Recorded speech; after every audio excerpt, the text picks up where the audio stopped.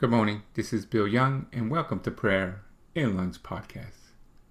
Today is Saturday, August 15th, and it's the Assumption of Mary to heaven. And we're going to be starting a novena of the Rosary for 54 days for peace in the world. It states to be made from August 15th through October 7th.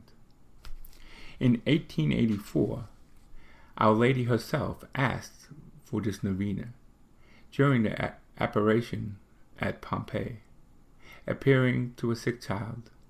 Faustina, the daughter of a commander of Naples, Queen of the Rosary, said, "Whoever desires to attain graces from me must recite 3 novenas of supplication and 3 novenas for thanksgiving, praying the Rosary, and after this, the Virgin Mary healed the child."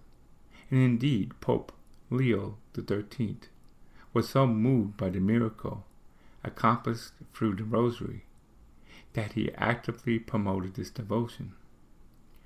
The novena begins the feast day of the Assumption, which is August 15th, today, ends on the feast of the Holy Rosary, the 7th of October. Thus, who recites this novena should pray the following words after each decade: Our Lady, Queen of Peace, pray for us. And all those who take part of this novena may consecrate themselves to the Sacred Heart of Jesus and to the Immaculate Heart of Mary through the Queen of Peace.